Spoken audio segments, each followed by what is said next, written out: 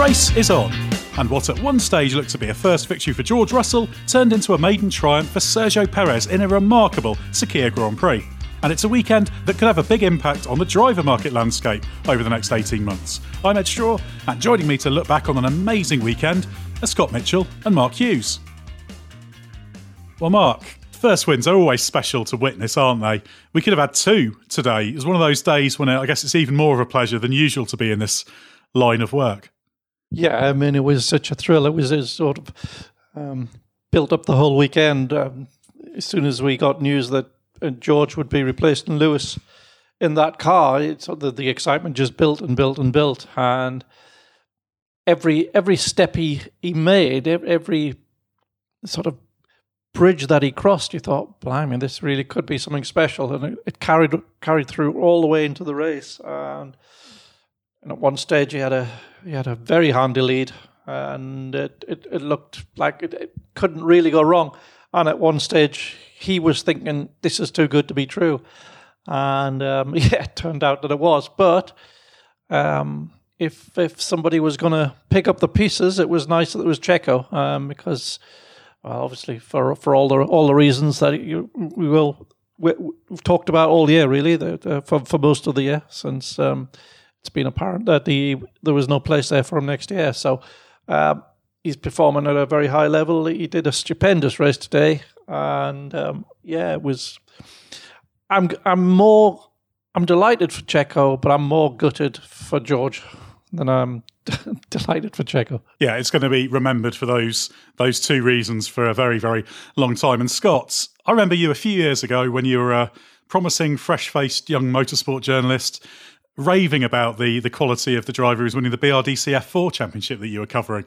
So it must have been quite special to see that particular driver doing so well today. And it just at least shows that your judgment back then was reasonably on the money.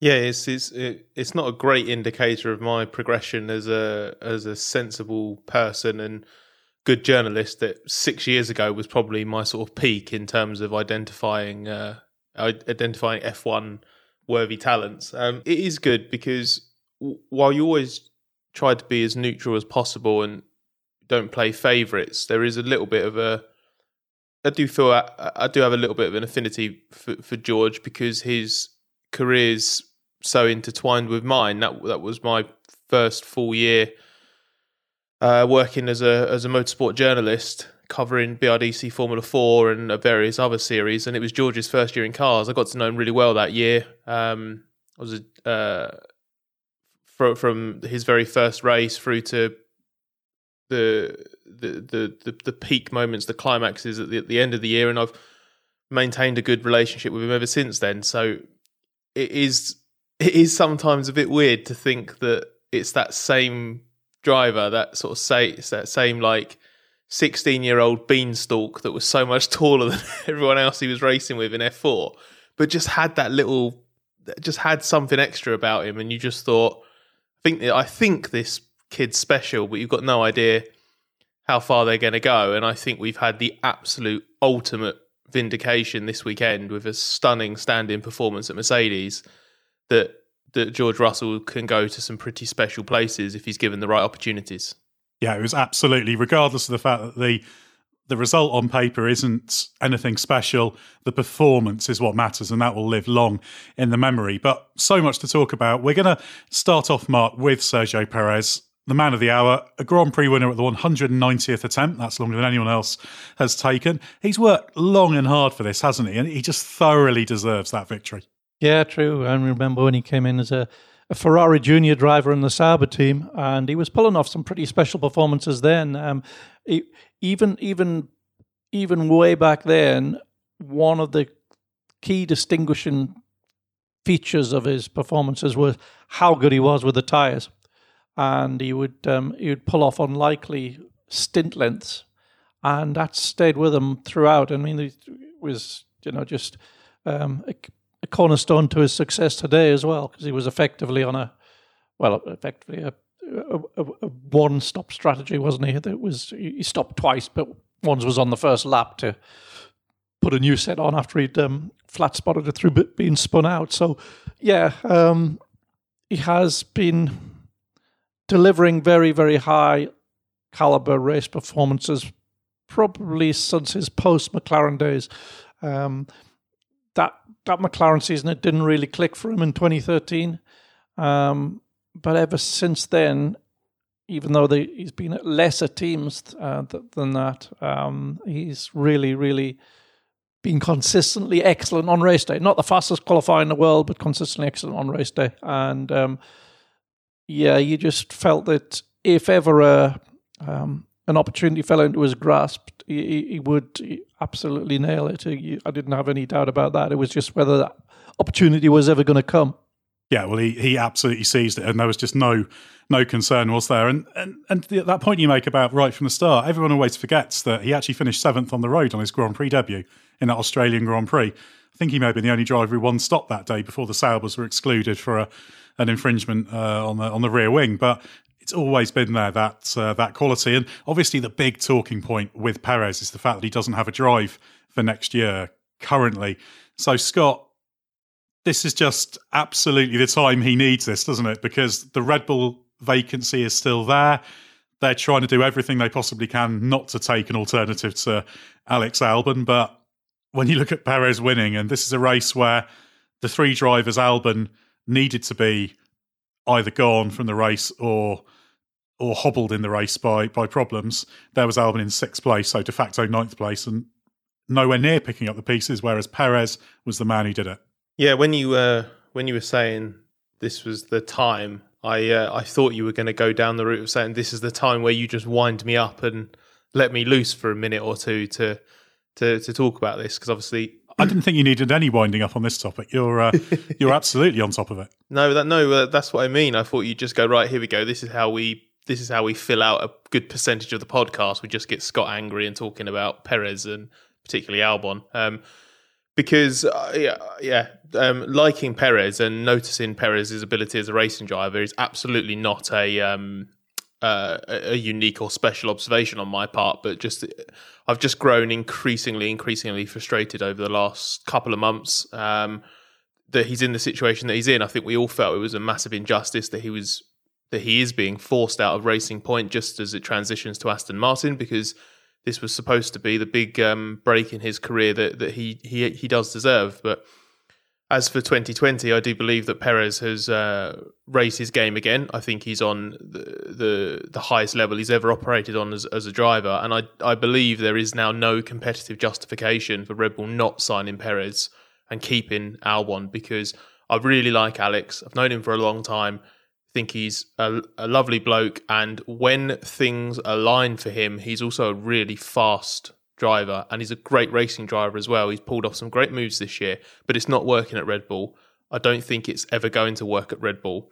And when there's a driver of Perez's availability on the market, I just think a team with the competitive desires, the interests, and the ambition that Red Bull has, you can't keep persevering with what you've got in Albon when someone like Perez is available, because drivers of Perez's caliber do not become out of contract as easily as there's this amazing quality of driver there just waiting to be picked up by Red Bull. I can't believe that they're still waiting, and I think this win has come at such a good time. Because as you say, it's the circumstances around it as well. This was a race with both Mercedes out of the picture for different reasons. Verstappen out on the first lap. It should have been the second Red Bull winning, right? Like in any other situation, the second driver in the second fastest car should be picking up the pieces. And how Albon's allowed not only another driver to take the win instead, but the driver who's linked to his seat and a driver who was pitched off on the first lap has been able to win this race when Albon couldn't. It's all rooted in his fundamental pace deficit in qualifying that meant it's not even that Albon missed his opportunity to win today. He was nowhere near. He wasn't even in the picture because of how far down he started because of his pace deficit. Yeah, ultimately, we've got no problem with Albon being behind Verstappen, but it's a question of the magnitude, isn't it, and the trajectory that he's on. Now, Mark, can you make a strong case for them keeping Albon? We know he's got underlying ability. You know, he's a likeable character. We'd like to see him doing well, but it's just getting increasingly hard to build a compelling defence, isn't it? Yeah, I can't build a case. It's he's not there able to support Verstappen. He's not there able to undercut pressure on whoever Verstappen is fighting to try and pull them off the back of Verstappen. He's he didn't even get into Q3 this time. Nothing's changing. It's not like there's a direction of progress. It's just stop start. If vague hints of promise, then they're dashed. One race later, there is no pattern. This is just how it is. Yeah, I looked at the data after. I looked at the year's qualifying data after what happened. Obviously, as Mark said, knocked out in Q2. Obviously, it's the first time since it would have been, I think, the first Silverstone race that Albon's not made Q3. But the really worrying thing, actually looking back at the qualifying sessions this year in detail, is that the I don't know the best way to put it, but like the percentage difference between Max and Alex to the absolute fastest.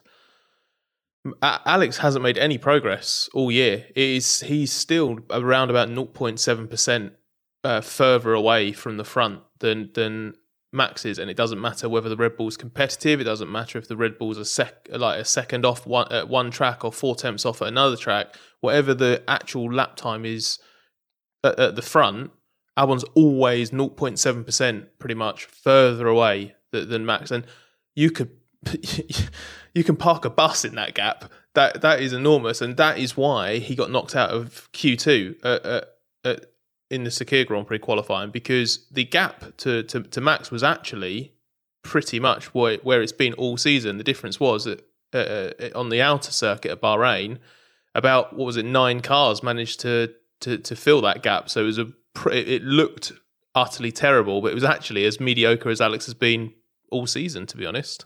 Yeah, his average deficit to Verstappen is actually bigger than Nicholas Latifi's to George. Yeah, that says a lot, unfortunately, doesn't it? And he's just butting up against the same ceiling of performance, isn't he? It's a shame, but he's in one of the best 2 teams in Formula One, so the stakes are pretty high and the expectations are high. And this is just magnified, isn't it, by how classy Perez is, how dependable he is. He's not absolutely the fastest driver over a single lap on Saturday. Still quick, though. Still effective, just not the absolute quickest. But as we saw, he can just turn in such a good race drive. Now, Mark, if we can just set aside the Mercedes situation for the moment, obviously for Perez to win, he had to win the midfield fight. So how did he pull that off? Because, in fact, I've just got the replay of the race. It's just got to that in front of me. He's pointing backwards in the middle of turn 4 on lap 1, and he takes the restart 18th and last, and yet somehow he's managed to win that midfield battle, to be the guy who inherits the win. How did he achieve that? Well, it was obvious he was going to win once he was spun at turn 4 on lap 1, wasn't it? Now, to take nothing away from Sergio's performance, which was fantastic, and in particular the crucial passes he made, in particular on Ocon and Stroll. He wasn't in a car that was quick enough to get through to Q3 on the mediums, so he was obliged to start on the softs, and that was a strategic disadvantage. Sometimes it doesn't make much difference, but today it did. You didn't really want to be starting the race on the softs. The Racing Point is actually very good. Sergio himself is very good with the tyres, as we know, but the Racing Point has become a very good car on the tyres as well. And we saw Lance Stroll do a very long stint on the softs, far longer than anyone else. But so that's one thing, is that lap 1 spin, followed immediately by a safety car, meant that he was able to get rid of those softs and be on the mediums. So, yes, that helped him. He then had to absolutely, not get stuck. He had to do the passes. He had to do them quickly, and he had to make it work. But the crucial passes were those on his own teammate Stroll, and that might have been a difficult thing to do had Stroll not made that lock-up mistake on his outlap after his pit stop, which is what enabled Sergio to go past, and subsequently a lap later to Ocon as well. Because 2 cars in the same team, it might have, not quite as straightforward to do a pass. We saw earlier in the season they came close to touching at Barcelona, I think it was, and the team ended up putting them on different strategies to keep them out of each other's way. So the fact that Lance sort of handed that to him made it much simpler, and probably saved him several laps trying to work out how to find his way through. So I think they were the keys. The fact that he was able to get onto a better tyre strategy, just as a nice sort of side effect, really, of getting punted off on the first lap. And then he did the big moves when he had to, and he combined that with his usual fantastic combination of pace and tyre usage. Yeah, and even clearing the slower cars effortlessly almost in the early laps after the restart was important as well, just minimising that time loss. Again, something we haven't always seen someone like Alex Albon do this year. He's pulled off some good moves, but sometimes he has had periods when he's got stuck. But Stroll, obviously you mentioned there, this was the second race this season that there was a pathway for Lance Stroll to win. He said it himself after the race that he was a little bit disappointed. Third place is still good. But Scott, if you were Lance Stroll, you'd be a little bit disappointed it wasn't you up there celebrating, having made that mistake with a lock-up at turn one? Yeah.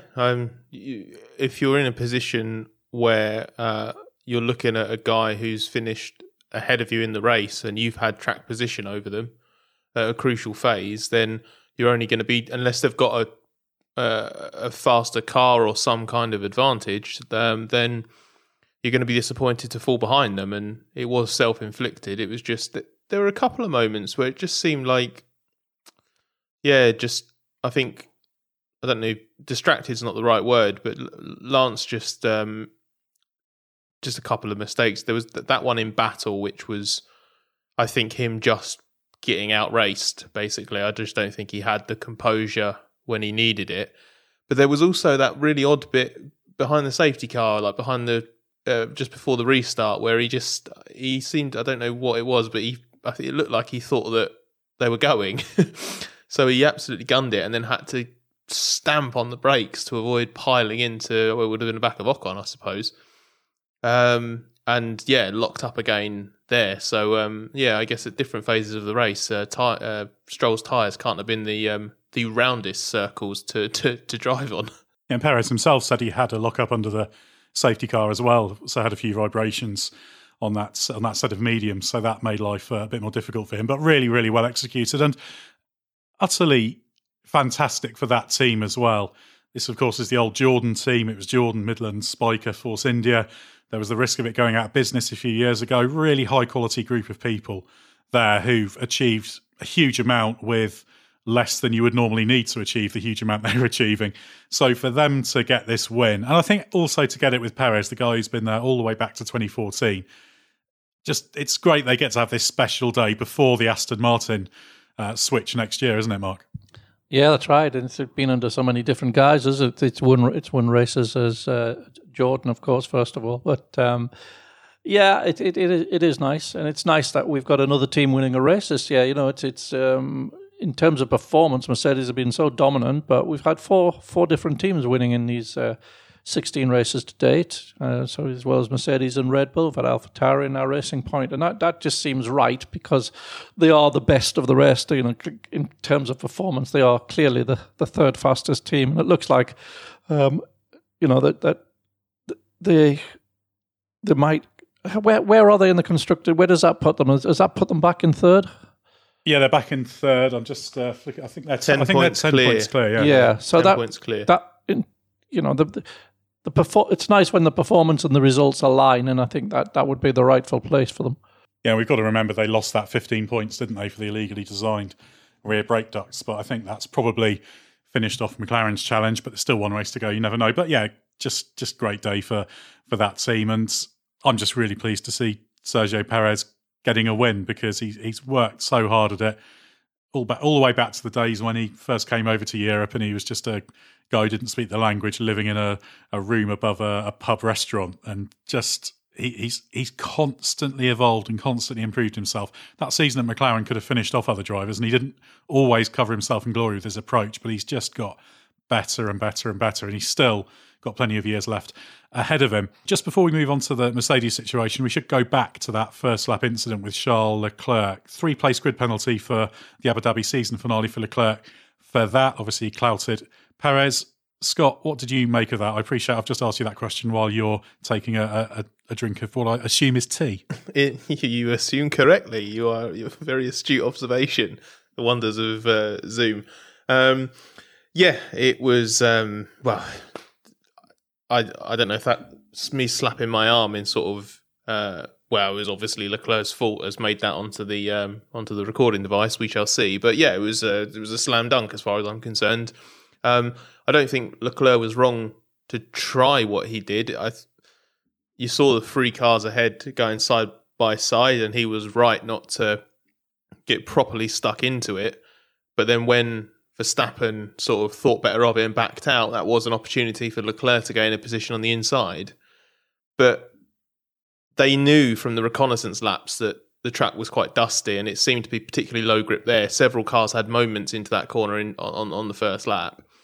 Being that far over to the right-hand side, I mean, it's all well and good. You could argue that maybe Perez didn't leave a huge amount of room at the apex, but Perez wasn't defending from Leclerc, was he? And Leclerc wasn't attacking Perez. Leclerc was trying to overtake Verstappen and carried so much speed in that he overtook Verstappen and ended up, not quite overtaking Perez, but hitting him, and then it could have ruined Perez's race. Obviously, it didn't really, did it? Perez's race ended up being quite good after that, but it took Verstappen out on the spot, although I guess you could argue that maybe Max didn't handle his moment off track. He seemed to boot the throttle, I think, which made things a little bit worse. But yeah, Leclerc, I think, was banged to rights. He even admitted if there is anyone to blame in the incident, it's him. I thought he might get away with it because they have a little bit of leniency on the first lap, but I think this was just sort of, this was in his control and it was avoidable. So I think 3 places is probably fair. And we should note the third time that's happened with him this year, versions of that on the first lap with Vettel in the Styrian Grand Prix and with Lance Stroll at Sochi. Slightly different, but similar, if you see what I mean. It's a real shame because Charles Leclerc turned in probably one of the qualifying laps of the season. The only reason I say probably is because Leclerc himself, you'd have to sift through his group of extraordinary qualifying laps to decide which was the best of those, because he's done this a lot of times. So it was just a brilliant Saturday, but a horrible Sunday for him, wasn't it, Mark? And just shows that there's still a few little rough edges there for him to iron out. Yeah, and it comes just that race, one race after Seb was so vociferous on the radio about how aggressive he was on the first lap in the restarts. He's pulling every little thing there is, and probably a bit more from that Ferrari. And I don't think he feels that he can turn down any even half sniff of an opportunity, because he's qualifying it above where it should be, and so he knows he's probably just in for an afternoon of fading back down to the car's natural level, and the longer he can delay that, or the more opportunities he can take to put faster cars behind them for at least a while, that's the route to an overachieving result. But it comes with high risk. But I guess he's thinking, well, if it's high risk, it's not as if we're losing a championship, is it? It's just to try and grab some respectability from this semi-uncompetitive car that we have. So yeah, I can see where his attitude come from, but it was unsuitable on a track that had been made very dusty, very slippery by the wind, and been a few hours since there'd been any cars on it. It was several hours after the F2 race, so it was very slippery, and it probably wasn't the most appropriate attitude to be taken onto the first lap on this occasion. Right, let's move on to the topic of Mercedes. First up, Scott, you've spent lots of this weekend following George Russell extremely closely. Effectively, he won this race twice, didn't he? Once with a straightforward take the lead at the start and dominate strategy. Then he was on course to fight through from 5th place before he got that puncture. 9th place and fastest lap, scant reward, but he couldn't have seized his opportunity better, could he? No, this was mega. Mercedes tried to sort of give him slightly reduced expectations going into this weekend, because there was obviously quite a lot of hype around it, especially once we got closer to practice on Friday. So Mercedes told him that basically top 5, top 6 in qualifying and top 5 in the race would be good. George had privately set himself the target of being within a couple of attempts of Bottas. But from the moment they started in Friday practice, it was clear that George wasn't just going to take the easy road to sort of, okay, well, one weekend, maybe I'll get another one next weekend, but all I want to do is not make any mistakes, so I'm just going to build up. He just cracked on with it. And when I say that, I don't mean that from the start of FP1 he was obsessed with setting the fastest lap times or anything like this. It just meant that he took the situation really seriously, and he did everything within his power to make that his car as much as he could make it his car, given how late the decision was for him to drive. And he was in a 3-year-old seat. He was wearing one size too small race boots. The clutch paddles aren't molded for him, so they were, I think, a bit too small for his fingers. The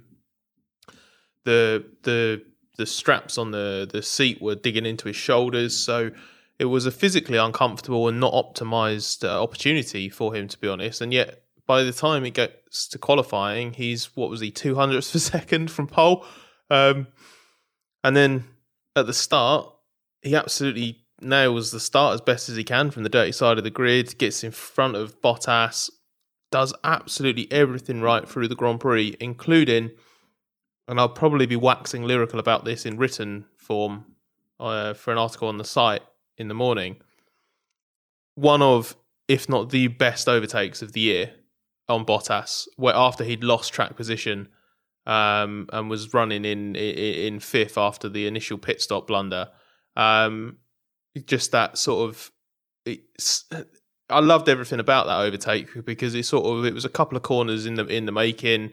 He sort of suckered Bottas in, but Bottas went deep. Bottas then went deep into turn 5, and George had the opportunity to go around the outside of him through turn 6, which is really bumpy. And it wasn't like he had such a big run that he sort of steamed past on the outside. He had to properly tough it out on the outside and then get the braking done for the turn 7, 8 tight chicane. I honestly thought that was such a brilliant overtake, considering what was on the line and what he'd risked losing. If he got that wrong, he'd have probably speared right into Bottas and taken both Mercedes out. So it was a properly on the edge pass. And just everything he did, he handled himself with professionalism, maturity, good grace, even though he had that result taken away from him. I can't honestly think of anything he could have done that would have realistically been better. Obviously, 200ths of a second off of pole, you can say, maybe he should have got pole there, but really, on reflection, that is a really phenomenal debut with the team. The important thing is that he just looked utterly at home in a big team at the front, even though he had every reason not to look utterly at home. He'd never been in that situation F1 before. While he's familiar with the team, he's not embedded in it. He's up against a driver in Valtteri Bottas who knows the car and its predecessors absolutely inside out. And what he did on merit to effectively win that race, because that pass on Bottas as well, after the initial setback that Russell had, was really a pass for victory, wasn't it? Because it was inevitable thereafter that he would get through into the lead had he not had that puncher. I felt Russell did have this about him, that ability to absolutely maximise this. And you do see this, don't you, Mark? That when there's a driver like this given an opportunity like this, they don't just sort of let themselves off and just sort of drive around and finish a nice solid third, do they?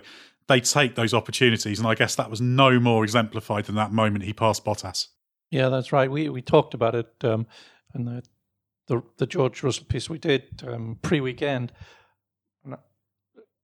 I think we both agreed that his personality is such that he's not one of those guys. Some people under the spotlight sort of shrink, and others shine, and he's one of the latter. And you just felt that if he got the opportunity, he would absolutely nail it. And yeah, that was just encapsulated with that pass. Valtteri just went a little bit wide into turn 4, and that was it. That's all he needed, and didn't really matter that it was a marginal move. He had the full confidence and the commitment to pull it off, and it was up to Valtteri not to get in the way once he committed to it. So yeah, just all round starring performance. Really, it's given Toto Wolff a real headache. And interestingly, I thought Toto tonight was not that. I thought it would be more emphatic in saying, no, it doesn't change anything. Our lineup is absolute this. He did say those words, but he didn't say them in a way that sounded like he was convinced about it. And then even George himself added to that later on, saying, it would be nice to get back into that car, maybe even sooner than 2022. So, yeah, I think they do have a little bit of a headache. I think logically, it shouldn't change anything.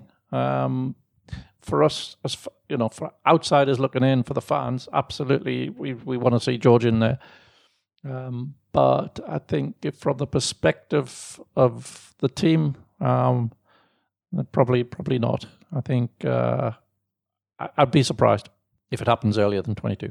Yeah, it'll be interesting to see how it has an effect on Valtteri Bottas as well, because he's been very good at picking himself up after being beaten by Lewis Hamilton over these years. But this is just another beating he's taken. He's a very, very good driver, Bottas, but this wasn't the weekend he needed, was it? So I guess, Scott, the real question is that Mercedes have to ask, it's what's the dynamic, isn't it? While they've got Hamilton there, Hamilton-Bottas seems to work quite well. But I guess now that Russell has eliminated so many of the hypotheticals that are in the positives column for him, hypothetically he could do what he did this weekend. Now we know he did what he did this weekend, so he's ticked more boxes. So that does, I guess, create a little bit of a headache, doesn't it? Yeah, it definitely does, and I think it's validation for a lot of people, including George. George said on Sunday evening that he and Williams like to think that they're doing a really good job and getting a lot out of their situations, but there's always this nagging feeling where you're like, if someone else came in and did something slightly differently, could they get more out of it? And as he's acknowledged and Toto's acknowledged, well, he's just stepped in the fastest car in the grid and gone 0.02 of a second slower than a guy who's been in it all season and has beaten Lewis. What does Valtteri beat Lewis? Like 1 in every 3 qualifying sessions? So, yeah, like George is getting the most out of that Williams. You can say that with certainty. But the big thing for me is that he's taken any uncertainty about whether he can handle the pressure and fit into that environment. Because that for me is one of those... he joins that sort of elite group of drivers who they get that opportunity and they grab it straight away. Lewis's debut in Melbourne in 2007, or Max's opportunity when the Mercs wiped themselves out on his Red Bull debut in Spain in 2016. You get that chance, and then all of a sudden you grab it, and you're not leaving any doubt whatsoever, because now, even if George didn't race in Abu Dhabi next weekend, the next time Toto is sitting down and having to think about the drivers, whether it's because he thinks there is a way to get George in the car next year, or it's next May and they're thinking about the 2022 lineup, you can't, that hypothetical about George, but would he be able to cut it in the car, that won't be there anymore. So he's basically added a couple of really, really important pros into the pro column, and he's eliminated 1 or 2 from the cons column as well. So I think this has just been tremendous for George's value. Yeah, it's just a weekend where he's absolutely proved himself. Let's delve a little bit into the detail. Now, the first part of the race was pretty simple. Russell ended up in the lead. Bottas was about 2 seconds behind, and then coming up towards the pit stop, Russell did manage to just inch out a few more tenths here and there overall as well. So it was all very settled until things started to go wrong. So, Mark, by a quirk of fate, it was actually Russell's stand-in at Williams, Jack Aitken, who inadvertently created the conditions for Russell to lose the race and Mercedes to have a disaster. So if you take us back to, what was it, about lap 60 when Russell's leading, Bottas is second, all looks relatively settled for a run to the flag, and then Aitken crashes off the last corner. So what goes wrong from that point for Mercedes? Yeah, at first it was just a VSC, and then it was a full safety car. And they decided quite a lot earlier in the race that if this happened, they wouldn't just stay with the one-stop strategy on the old tyres, because they felt they would be too vulnerable on a restart. So it was already pre-planned that should there be a safety car during this window, they would stop, because I had such a big gap over the third place. They would stop and they would change tyres, and they were able to do that and stack them. But it came at such short notice. I mean, basically George was almost upon the pit entry when the safety car was thrown. The instructions went out to so you have the crew in the garage and the crew in the pit lane. The crews in the garage on George's side didn't hear the radio transmission that went out for some reason that's yet to be determined. So only Valtteri's tyres were brought out. So George comes in first, and those guys just fit the tyres that are there on the assumption that they are George's. George leaves after a fairly routine sort of stop, but then there aren't any tyres for Valtteri, or they're not a full set. And it then becomes apparent that Valtteri's tyres are already on George's car, hence a double problem. And that's sort of where it went wrong, a radio problem. So on one side of the garage, and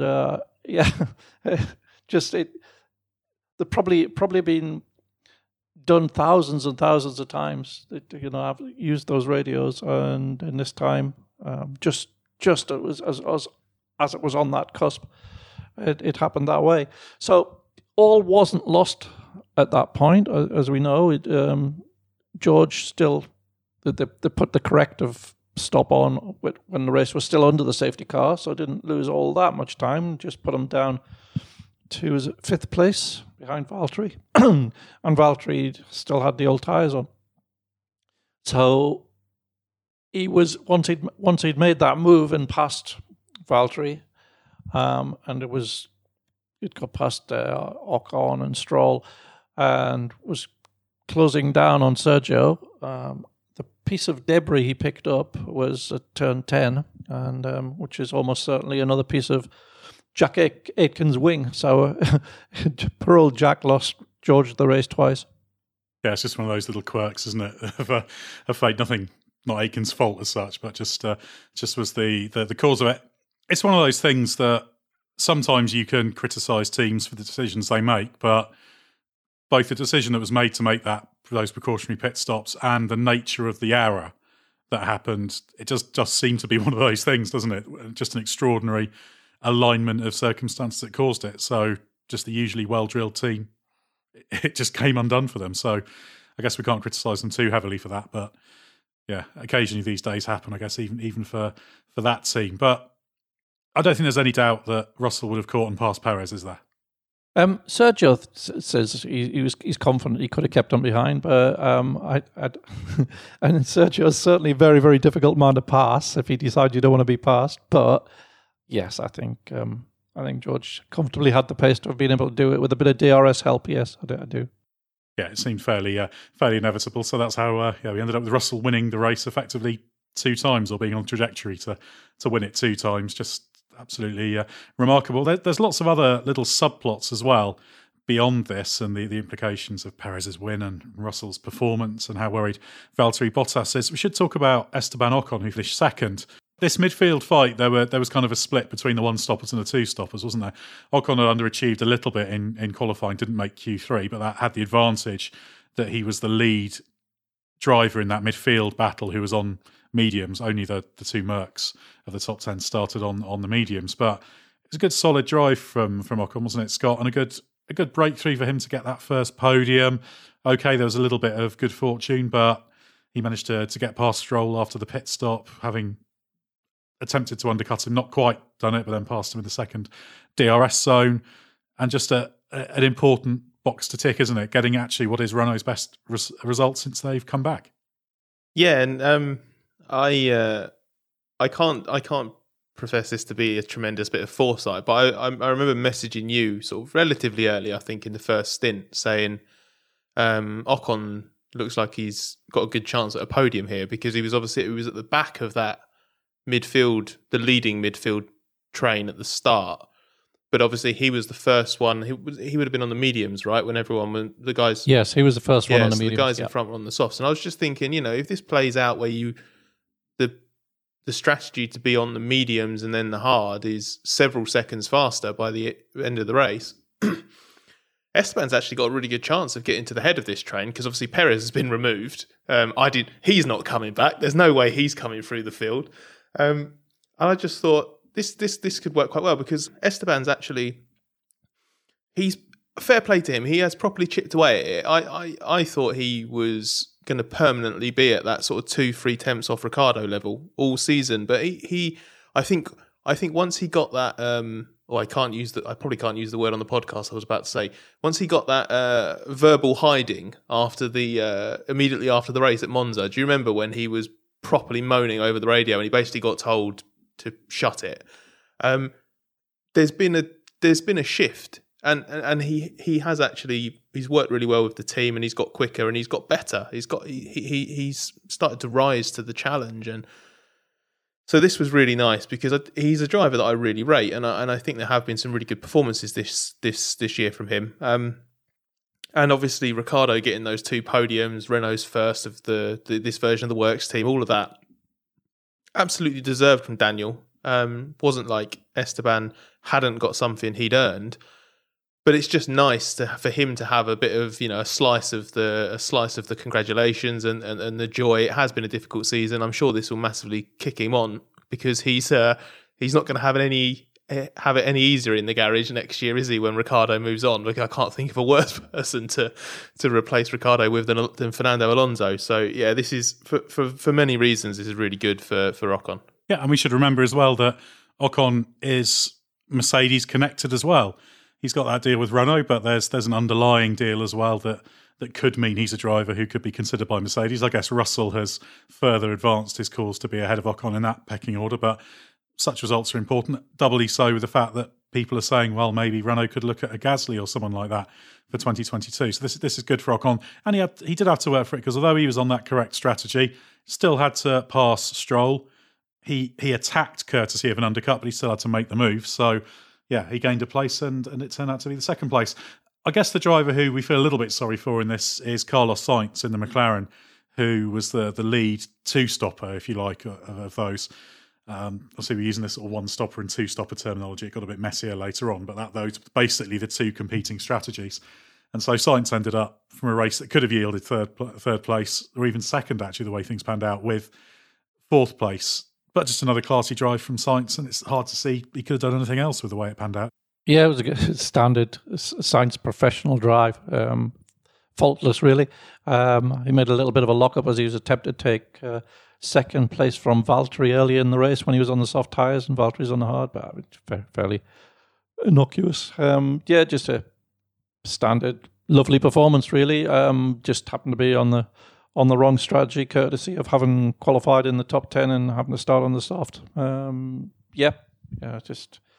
He's very, very, very difficult to pinpoint any weakness in Carlos these days. Really, really, really looking forward to seeing how he and Leclerc operate and compare. Yeah, that's going to be really interesting.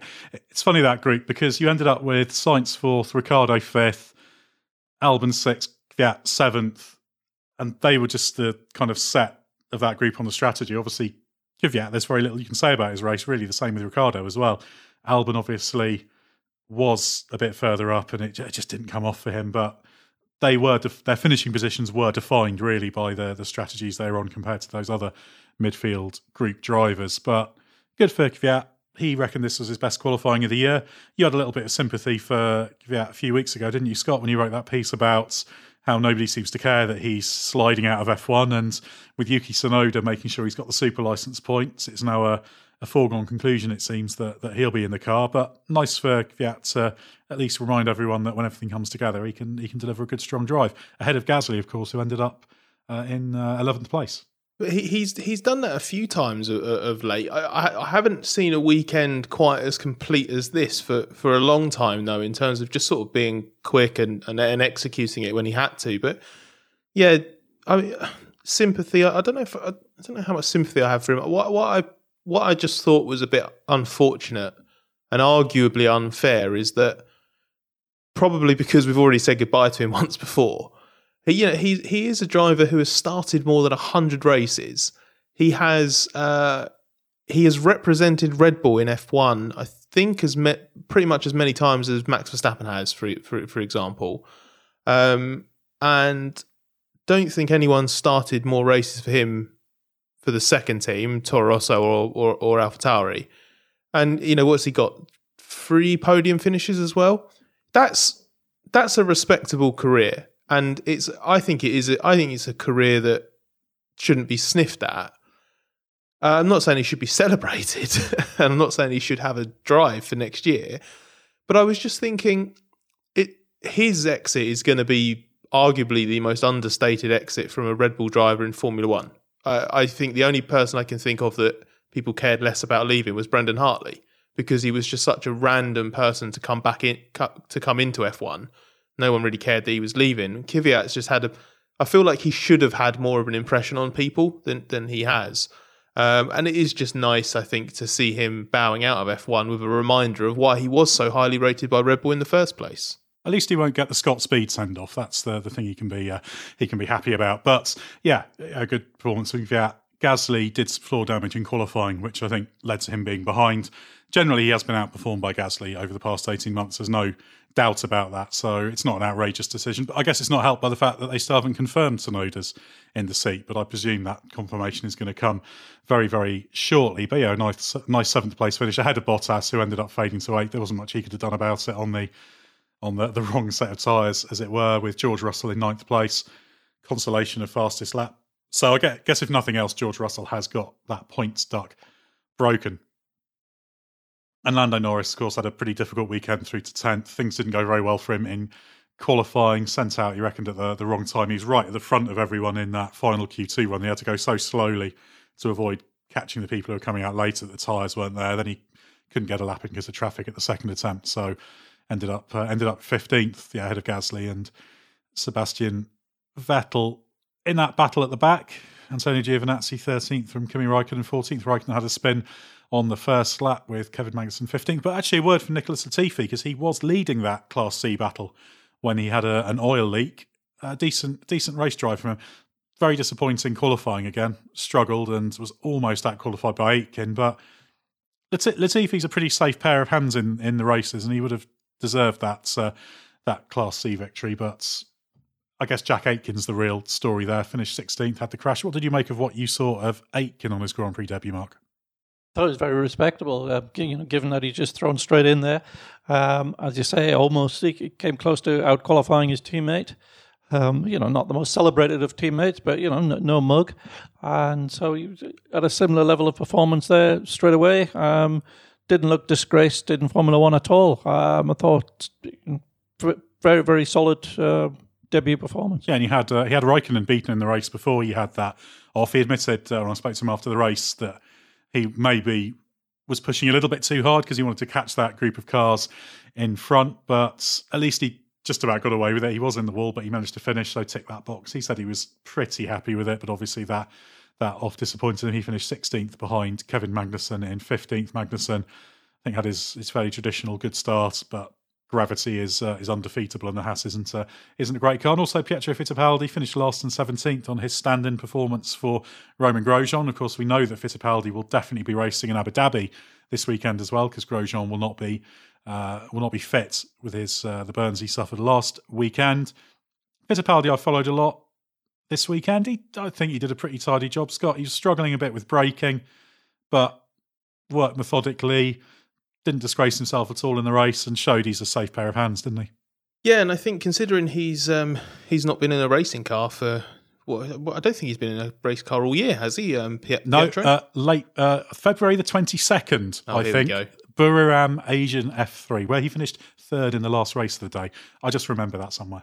Yeah, exactly. Yeah, obviously, you've harkened back to your days in February where you were keeping an eye on Asian F3 just for kicks, and you just remember it, I assume. Hey, Asian F3's been significant in the world of super license points. It has. Is it Nikita Mazepin who it sort of helped to a super license? There you go. See, anything you can do, I can do better. Fittipaldi, I thought, did actually a really good job. It just begs the question, though, doesn't it? How good a job of Louis Delatraz have done?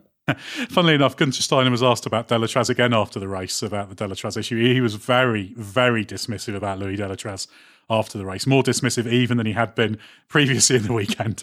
Can I give this a bit more context in case people don't know what we're talking about? Oh, it's incredible. So basically, obviously, Romain's terrible accident and his injury meant that he was ruled out. And as soon as that happened, Haas called upon its reserve driver, Pietro Fittipaldi. Pietro and Louis Delatraz share that reserve driver duty.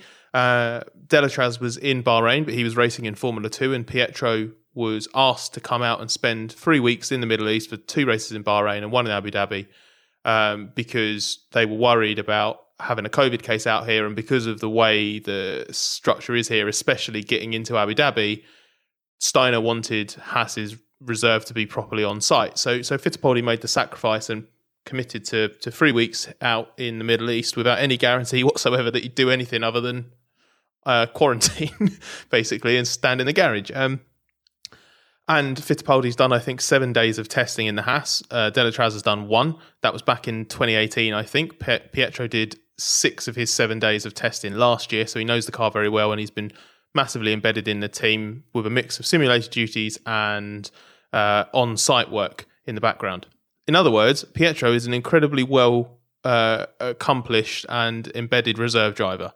And so Steiner picked him, partly because he was also the nominated reserve for this weekend, which triggered a really, let's call it unprofessional response from Delatraz, who basically, based on how he responded to other announcements that followed that, he basically was accusing Haas of being disrespectful towards its reserve drivers, and then he started liking a series of anti-Haas tweets, basically, on Twitter, to which Steiner said he doesn't have to ask anyone permission for who he decides to put into the car, least of all Delatraz.